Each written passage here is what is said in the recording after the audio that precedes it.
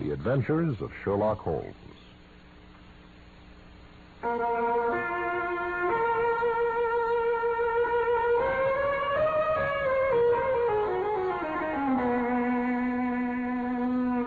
I remember one thing in particular, the Valley of Fear. The Valley of Fear? Yes, he said more than once, I've been in the Valley of Fear.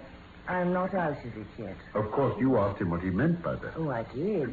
He would only shake his head and tell me it was bad enough for one of us to have been in its shadow. He once said, please God, it shall never fall upon you. Yet for the beautiful Mrs. Douglas, the shadow had fallen in the shape of murder. And it was still a mystery for my friend Holmes. My name is Watson, Dr. Watson, and it was my privilege to share the adventures of Sherlock Holmes. If I may summarize the case so far, I will then tell you what happened next in the Valley of Fear. I set down exactly what Holmes said in my notebooks.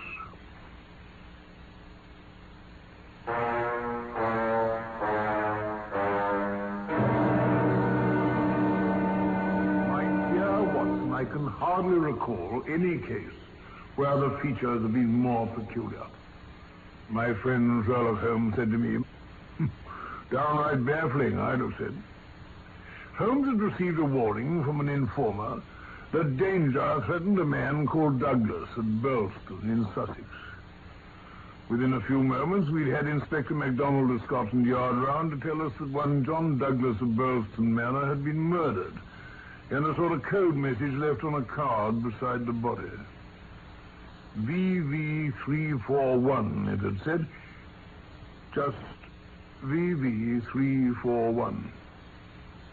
When we got to Burlston, we learned that the dead man had been found with his face almost blown to bits and an American sawn-off shotgun across his body.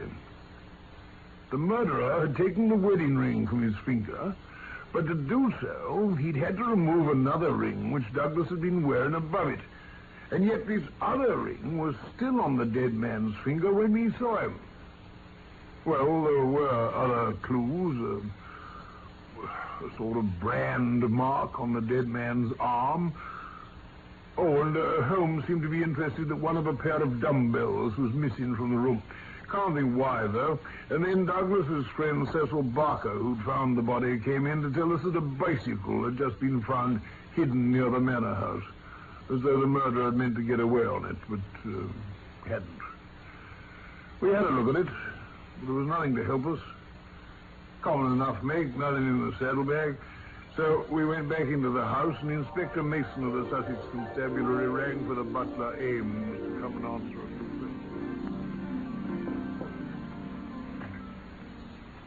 Oh, excuse me, gentlemen. I heard the bell, and Mr. Ames is round at the kitchen garden for a minute. Can I do anything? Oh, this is Mrs. Allen, the housekeeper. Inspector MacDonald, Scotland Yard. How do you do? Mr. Sherlock Holmes and Dr. Watson, Mrs. Allen. They'll want a word with you later, but now if you'd be... No, never mind for the moment. We'll speak to Mrs. Allen now she's here. Take a seat, ma'am. Oh, yes, sir. Thank you, sir. Now, Mrs. Allen, take your time and tell us what happened here last night where you were concerned. Yes, sir. Well, I was in my room when the bell rang. It rang very violently, so That was the first sound you heard? Yes, Mr. Holmes. I didn't hear the gun go off, if that's what you mean. My room's right at the back of the house. I see. Did you notice the time when the bell rang? No, sir, not then. I came out to see what it was about, and I met Mr. Ames coming from his pantry at the back of the house. Go on then, Mrs. Allen. We came up to the front of the house together. And just at the foot of the stairs, we saw Mrs. Douglas coming down. In a hurry? No, just walking normally. Then Mr. Barker came rushing out of the study, this room. He rushed up to Mrs. Douglas and said, "For God's sake, go back to your room. Poor Jack is dead. You can do nothing. For God's sake, go back." Did she faint? No, sir. Didn't scream or anything. Mr. Barker turned to me and told me to take her back to her room. And I did. Mrs. Allen, you're quite sure you heard no sound of the gun going off? Nothing which you might have thought at the time was something else? Nothing at all, sir. As I say, my room's a long way back, and I'm a little hard of hearing. Quite, I understand. Oh, I did hear something a while before, like a door slamming. I thought at the time. How long before? Oh, half an hour before the bell rang. Oh, I see. Easily half an hour, without a doubt. Any more questions, Mr. Holmes? No, thank you. Well, thank you then, ma'am. Perhaps you'll ask Mr. Barker to step this way. Oh, very good, sir. Singularly interesting. Well, thank you, Mr. Barker. It doesn't add much to what we've already had from you, of course, but we have to... Of course, I understand. Mr. Barker, I understand that Mr. Douglas emigrated from Ireland to America and eventually reached California, where you met him. You became partners in a successful mining venture at a place called Benito Canyon? That is so. Mr. Douglas was a widower, I believe. He was. Now, when Mr. Douglas left America to come home, was it a sudden decision? Yes, it was. And the more I think about it, Mr. Holmes, the more I'm convinced this secret society idea has got something to tell us about all this.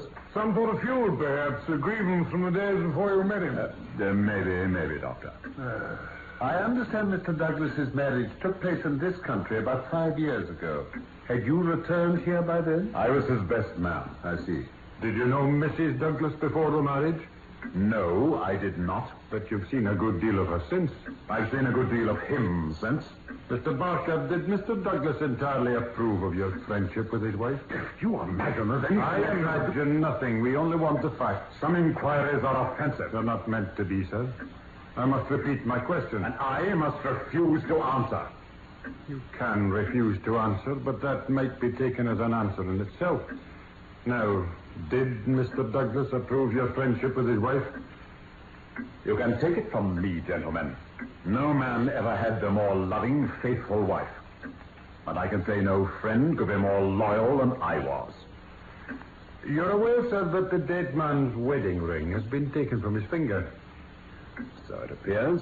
Under the circumstances, wouldn't it appear to most people that there might be some link between the marriage and the murder? I cannot profess to say what it suggests. There is one more small point, Mr. Barker. When you entered the room last night, there was only a candle lighted on the table, was there not? That is so. You rang for help at once? Yes. And it arrived very speedily? Within a minute or so. And yet, according to Ames's statement to the police sergeant, when he arrived in the room, the candle was out, and the lamp had been lit. Why did you pause to do all that with such a startling tragedy before you? The candle threw a very bad light. The lamp was on the table, so I lit it. And blew out the candle? Yes. We'd better see Mrs. Douglas. Yes, of course. I'll fetch her for you. Have you found out anything yet, Inspector? Nothing yet, ma'am. We're pressing ahead with our inquiries. Inspector, every possible effort must be made. Oh, rest assured, ma'am. It would help us if you could answer a few questions now. Yes, I'm ready. This chap. Oh, thank you, Dr. Watson. Mrs. Douglas, we've heard from Mr. Barker that you didn't enter this room after the tragedy occurred. No, he turned me back on the stairs. He begged me to go back to my room. Yes, quite so. You had heard the shot and you had come down at once? Yes. How long would it be after hearing the shot that you were stopped on the stair by Mr. Barker? Oh, it may have been a couple of minutes. It's so hard to reckon the time exactly. It was all like some dreadful dream. Of course. But can you give us any idea how long your husband had been downstairs before you heard the shot? I can't say. I didn't hear him leave his dressing room. He did the rounds of the house every night. He was so nervous. Nervous, Mum? Nervous of what? Wildfire. Anything else? No, nothing. What should there be? During the 5 years you were married to him, did you ever hear him speak of anything that happened in America? Something that might still bring danger to him? Well, yes. I've often thought there was something dangerous hanging over him. I asked him about it more than once, but he wouldn't tell me anything. But he knew I knew. How did you know, Mrs. Douglas? Oh, how does a woman know there's something on her husband's mind? Oh, I knew it by the way he wouldn't talk about parts of his life in America. I knew it by the way he'd look at unexpected strangers. I knew it by words he'd let fall. Might I ask what the words were, Mrs. Douglas? Well, I remember one thing in particular. The Valley of Fear. The Valley of Fear? Yes, he said more than once, I've been in the Valley of Fear. I'm not out of it yet. Of course, you asked him what he meant by that. Oh, I did. He would only shake his head and tell me it was bad enough for one of us to have been in its shadow. He once said, please God, it shall never fall upon you. Nothing more? No, nothing more. Mrs. Douglas, no doubt you heard about this strange business of your late husband's wedding ring. Oh, about its being taken from his finger? Yes. It's certainly a most extraordinary thing. Why, he couldn't even get it off himself. It was much too tight. It suggests nothing to you? No, nothing at all.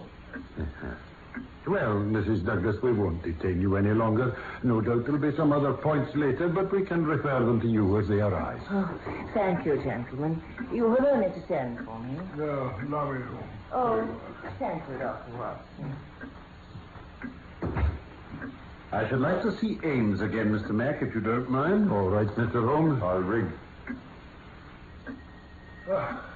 She's certainly a deuced lovely woman. Yes, and this fella Barker's been down here a good deal. He's a man who might be attractive to women. You rang, gentlemen? Yes, Ames. I'd like you to recall for me what Mr. Barker had on his feet last night when you joined him in here. After the crime, sir? That's right. Why, he had his bedroom slippers on, sir. I remember. I brought him his boots to go for the police. Where are the slippers now, do you know? Under the chair in the hall, Mr. Holmes. Saw them just a while ago. But, sir... It's important for us to know which marks may have been made by Mr. Barker's feet and which are from someone else's. Oh, I see, sir. I may say, sir, that I noticed Mr. Barker's slippers were stained with blood. So were mine when I looked at them later. That's natural enough, considering the condition of the room. Oh, by the way, where is Mr. Barker now? He's out in the garden, sir. Well, then, to save bothering him, perhaps you'd just bring those slippers in here before you go. Certainly, sir. What's all this about, Holmes? Have you got an idea? We must leave no possible clue unsifted, my dear Watson. Here you are, sir. Ah, thank you, Ames. That will be all. We'll replace the slippers ourselves. Very good, sir.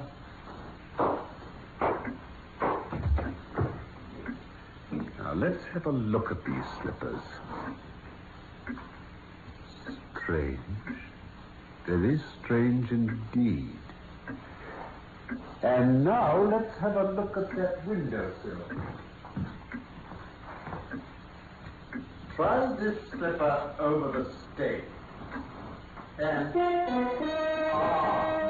It's exactly. Look, Inspector. Never a doubt of it. Then that mark came from Barker's own slipper. Well, what's the game, Mr. Holmes? Fine, Mr. Holmes. What's the game?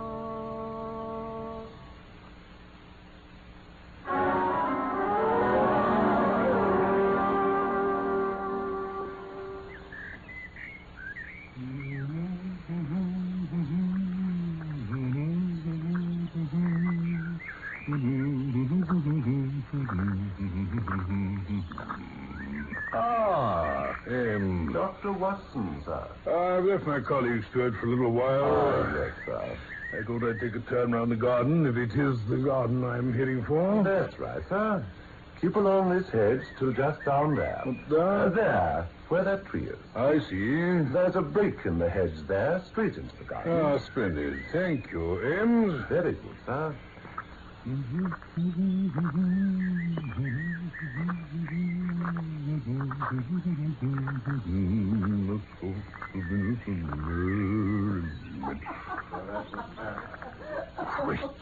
Scott. Dr. Watson. Mr. Barker. Mrs. Douglas, Dr. Watson, Mrs. Douglas and I were just sitting here talking this terrible business over, and would you be so good as to come and have a word with the lady for a moment? Very well, if you wish. Dr. Watson, I've no doubt you heard us laughing just now. I'm afraid you're thinking me callous and hard. It is no business of mine, ma'am. Oh, perhaps someday, Doctor, you'll do me more justice. Oh, if only you realize. Ivy, there is no reason why Dr. Watson should realize. As he says, it is no business of his. Exactly. And so I'll beg your leave to resume my walk. No. But one moment, Doctor. There's one question you can answer with more authority than anyone else in the world. And it may make a great difference to me. Take care. It's all right, Cecil. Dr. Watson, please hear me. Very well. You know Mr. Sherlock Holmes better than anyone else. Now, supposing a matter were brought confidentially to his knowledge, is it absolutely necessary for him to pass it on to the detectives? He would not conceal from them anything which would help bring a criminal to justice. Beyond that, ma'am, I'm not prepared to go. If you want fuller information, I'd refer you to Mr. Sherlock Holmes himself. Now, if you'll be kind enough to excuse me, I'll be on my way.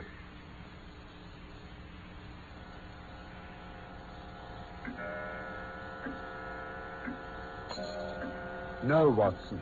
I want none of their confidences. No, I thought you wouldn't. You acted quite correctly. No confidences. They can prove mighty awkward if it comes to an arrest for conspiracy and murder. You think it's going to come to that, Holmes? My dear Watson, when I have exterminated this fourth egg, I will be ready to put you in touch with the whole situation. Well, you've fathomed it already? Oh, I don't say we've fathomed it exactly. Far from it. But when we've traced that missing dumbbell... Missing dumbbell? One dumbbell, Watson. Consider an athlete with one dumbbell. Picture to yourself the unilateral development, the imminent danger of a spinal curvature through using one dumbbell. Shocking. Now then, for a nice, quiet pipe. Well,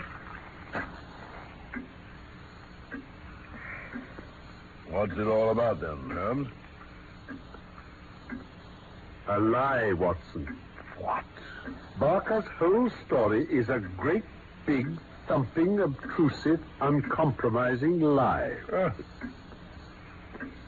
But it's corroborated by Mrs. Douglas. Therefore, they're both lying. And they're in a conspiracy to lie. According to the story we've been given, the murderer had less than a minute after he'd committed the crime to take that tight-fitting ring from Douglas's finger. And that meant taking the top ring off first and putting it back again. He had to do all that and get clean out of it before Barker came in. I say it was impossible. That's pretty tall order, isn't it? Impossible. Now about the candle. Yeah. With all the other things he had to do, would the murderer also blow out the candle and light the lamp before leaving? No, hardly. Hardly indeed. Barker is lying when he says he lit the lamp after he'd found the body. It was lit already. Well, I say then, Holmes, your man... Except Ames. Well, he was in the pantry, or so he says. We'll accept that for the moment. Ames says he heard no sound. We'll accept that also. The pantry's a long way back, and there are several doors between it and his room, but the housekeeper's room isn't so far. I've been down to see it, and there's no reason for not hearing the two barrels of a shotgun fired here in the study from there. Yes, but she's rather deaf, though, and she told us. Even so, she also told us she remembered hearing a sound like a door slamming half an hour before the alarm was given. That would be 11:15. There's no doubt in my mind that it was the actual shot she heard, and that was the time it was fired. 11:15. I don't quite follow, Holmes. Both Barker and Mrs. Douglas admit they heard the shot. Now, if it was half an hour before Barker gave the alarm, what were they doing all the time, assuming they aren't the actual murderers? Exactly. What were they doing? Now, I'm hanged if I can give them the benefit of the doubt. What innocent woman would sit there laughing like I saw her and heard her a few hours after her husband had been murdered? No, it was badly stage managed, Watson. If there had been nothing else, this would have been enough to suggest conspiracy to my mind. Then you say, Holmes, that Barker and Mrs. Douglas are definitely the murderers. If you put it that Mrs. Douglas and Barker know the truth about the murder and are conspiring to conceal it, then I'm in full agreement. But just for the mental exercise, let's suppose that there was a guilty secret, a really shameful secret of some kind in this man Douglas's life. This leads to his murder by someone from outside. An avenger, perhaps. All right. So this avenger murders him. Before he gets away, Barker and Mrs. Douglas reach the room. The murderer convinces them that any attempt to arrest him will lead to the publication of some hideous scandal. They let him go. They may even have lowered the drawbridge for him to escape by and then raised it again. Yes. Well, now, after the murderer has gone, they realize that they placed themselves in a position where it may be difficult to prove that they were not the murderers. So they go to work quickly and rather clumsily to cover up. They mark the windowsill with Barker's bloodstained slipper to indicate how the murderer is supposed to have escaped. Yeah. Then Mrs. Douglas creeps back to her room. Barker stays downstairs and raises the alarm half an hour after the gun was actually fired. Now, Watson, how will that suit you? Very good, Holmes. Very good indeed. Yes. The only thing to do after building up such an elaborate supposition, of course, is to prove it. How in heaven's name can you do that? Well, I think an evening alone in the study will help me. Evening alone? Now, why on earth... I've already arranged it with the estimable Ames. I shall sit in the study and see if its atmosphere brings me inspiration. Oh, my God, Holmes. You laugh, friend Watson. Well, we shall see. Oh, by the way, you have that big umbrella of yours with you, have you not? Yes, I have. I'll borrow it, if I may. Remind me to collect it this evening before I shut myself away, will you? Certainly. And meanwhile, we've nothing much to do but wait for our colleagues to come back from Tunbridge Wells, where they've been trying to get that bicycle identified. I'm afraid they're shooting in the dark. Well, I don't mind admitting we were taking a shot in the dark, Mr. Holmes, but we've hit our target all the same. You've identified the bicycle, Inspector? We have, Dr. Watson, and got a description of our man. Great. Thanks. Congratulations. Well, we started from the fact that Mr. Douglas had been in Tunbridge Wells the day before the murder. He'd seemed nervous the morning after he'd been there, and it seemed possible that while there he'd become conscious of some danger. Very sound reasoning indeed. Well, we took the bicycle over with us and did the rounds of the hotels. It was identified at once. Yes, by the manager of the Eagle Commercial. Said it belonged to a man named Hargrave who'd taken a room there 2 days before. The landlord had no doubt the chap was an American. Well, you've done some really solid work, while I've just been sitting here spinning theories with my friend. Aye, that's just it, Mr. Holmes. Practical measures are what get the results. Yes, we may fit in with your theories, Holmes. That may be. But let's hear the end. How about his description, Mr. Mack? Oh, I've got it here, such as it is. As usual, nobody seems to have taken much notice of him. About 5'9" in height, age about 50, hair slightly grizzled, greyish moustache, curved nose. A rather forbidding sort of face, they reckoned. He'd been seen to wear a heavy grey suit with a reefer jacket. He had a short overcoat, yellowish, and a soft cap. What about the shotgun? No one saw that. It could have fitted in his valise or under his overcoat quite easily. Well, Mr. Mack, how do you think this bears on the general case? Well, I reckon he may have cycled over here that morning, maybe hung about keeping an eye on the house, hoping Mr. Douglas would come out. You see, Mr. Holmes, I reckon he'd intended using that shotgun outside the house, not indoors. Oh, no one would think twice about a sporting gun going off in these parts. Very good indeed, Mr. Mac. Eh, Watson? Splendid idea. Obvious, come to think of it. Well, Mr. Douglas didn't appear. What was Hargrave to do next? He left his bicycle and approached the house at twilight. The drawbridge was down and nobody about. He took a chance and slipped across and into the first room he came to. No one saw him. All right so far? Capital. Pray go on. He got in behind the curtains and waited there till 11:15 when Mr. Douglas came in. He shot him and got clear. He thought the bicycle might be identified, so he left it and made straight off to London or some other place where he'd got a safe hiding place. Very good and clear. So far as it goes. Eh? How do you mean? My version has a different ending, I'm afraid. Oh, it has it? Well, let's hear it then. Remember our bargain, Mr. Mac. No theories until I have the facts to support. No, but Not surely... yet, Mr. Mac. I intend to go ahead with a little investigation of my own tonight. It's just possible it may contribute something to our common cause. Want us to help? Anything to get us on a bit further. No, thank you. My wants are simple. Darkness and Dr. Watson's umbrella. What's that? I don't know what you're talking about, Mr. Holmes. Do you, Dr. Watson? I haven't the faintest idea. No?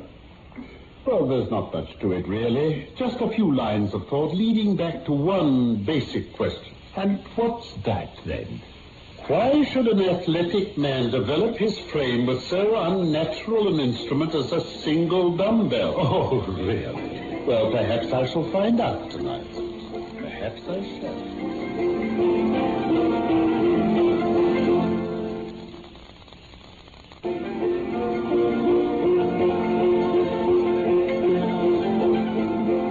The Valley of Fear was one of the stories about Sherlock Holmes by Sir Arthur Conan Doyle. We're presenting it in 3 parts. You've just heard part 2. In real life, my name's Norman Shelley.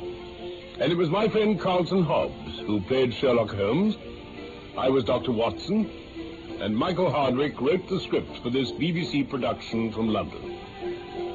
I hope we may have the pleasure of your company again very soon for that 3rd and last part of the Valley of Fear.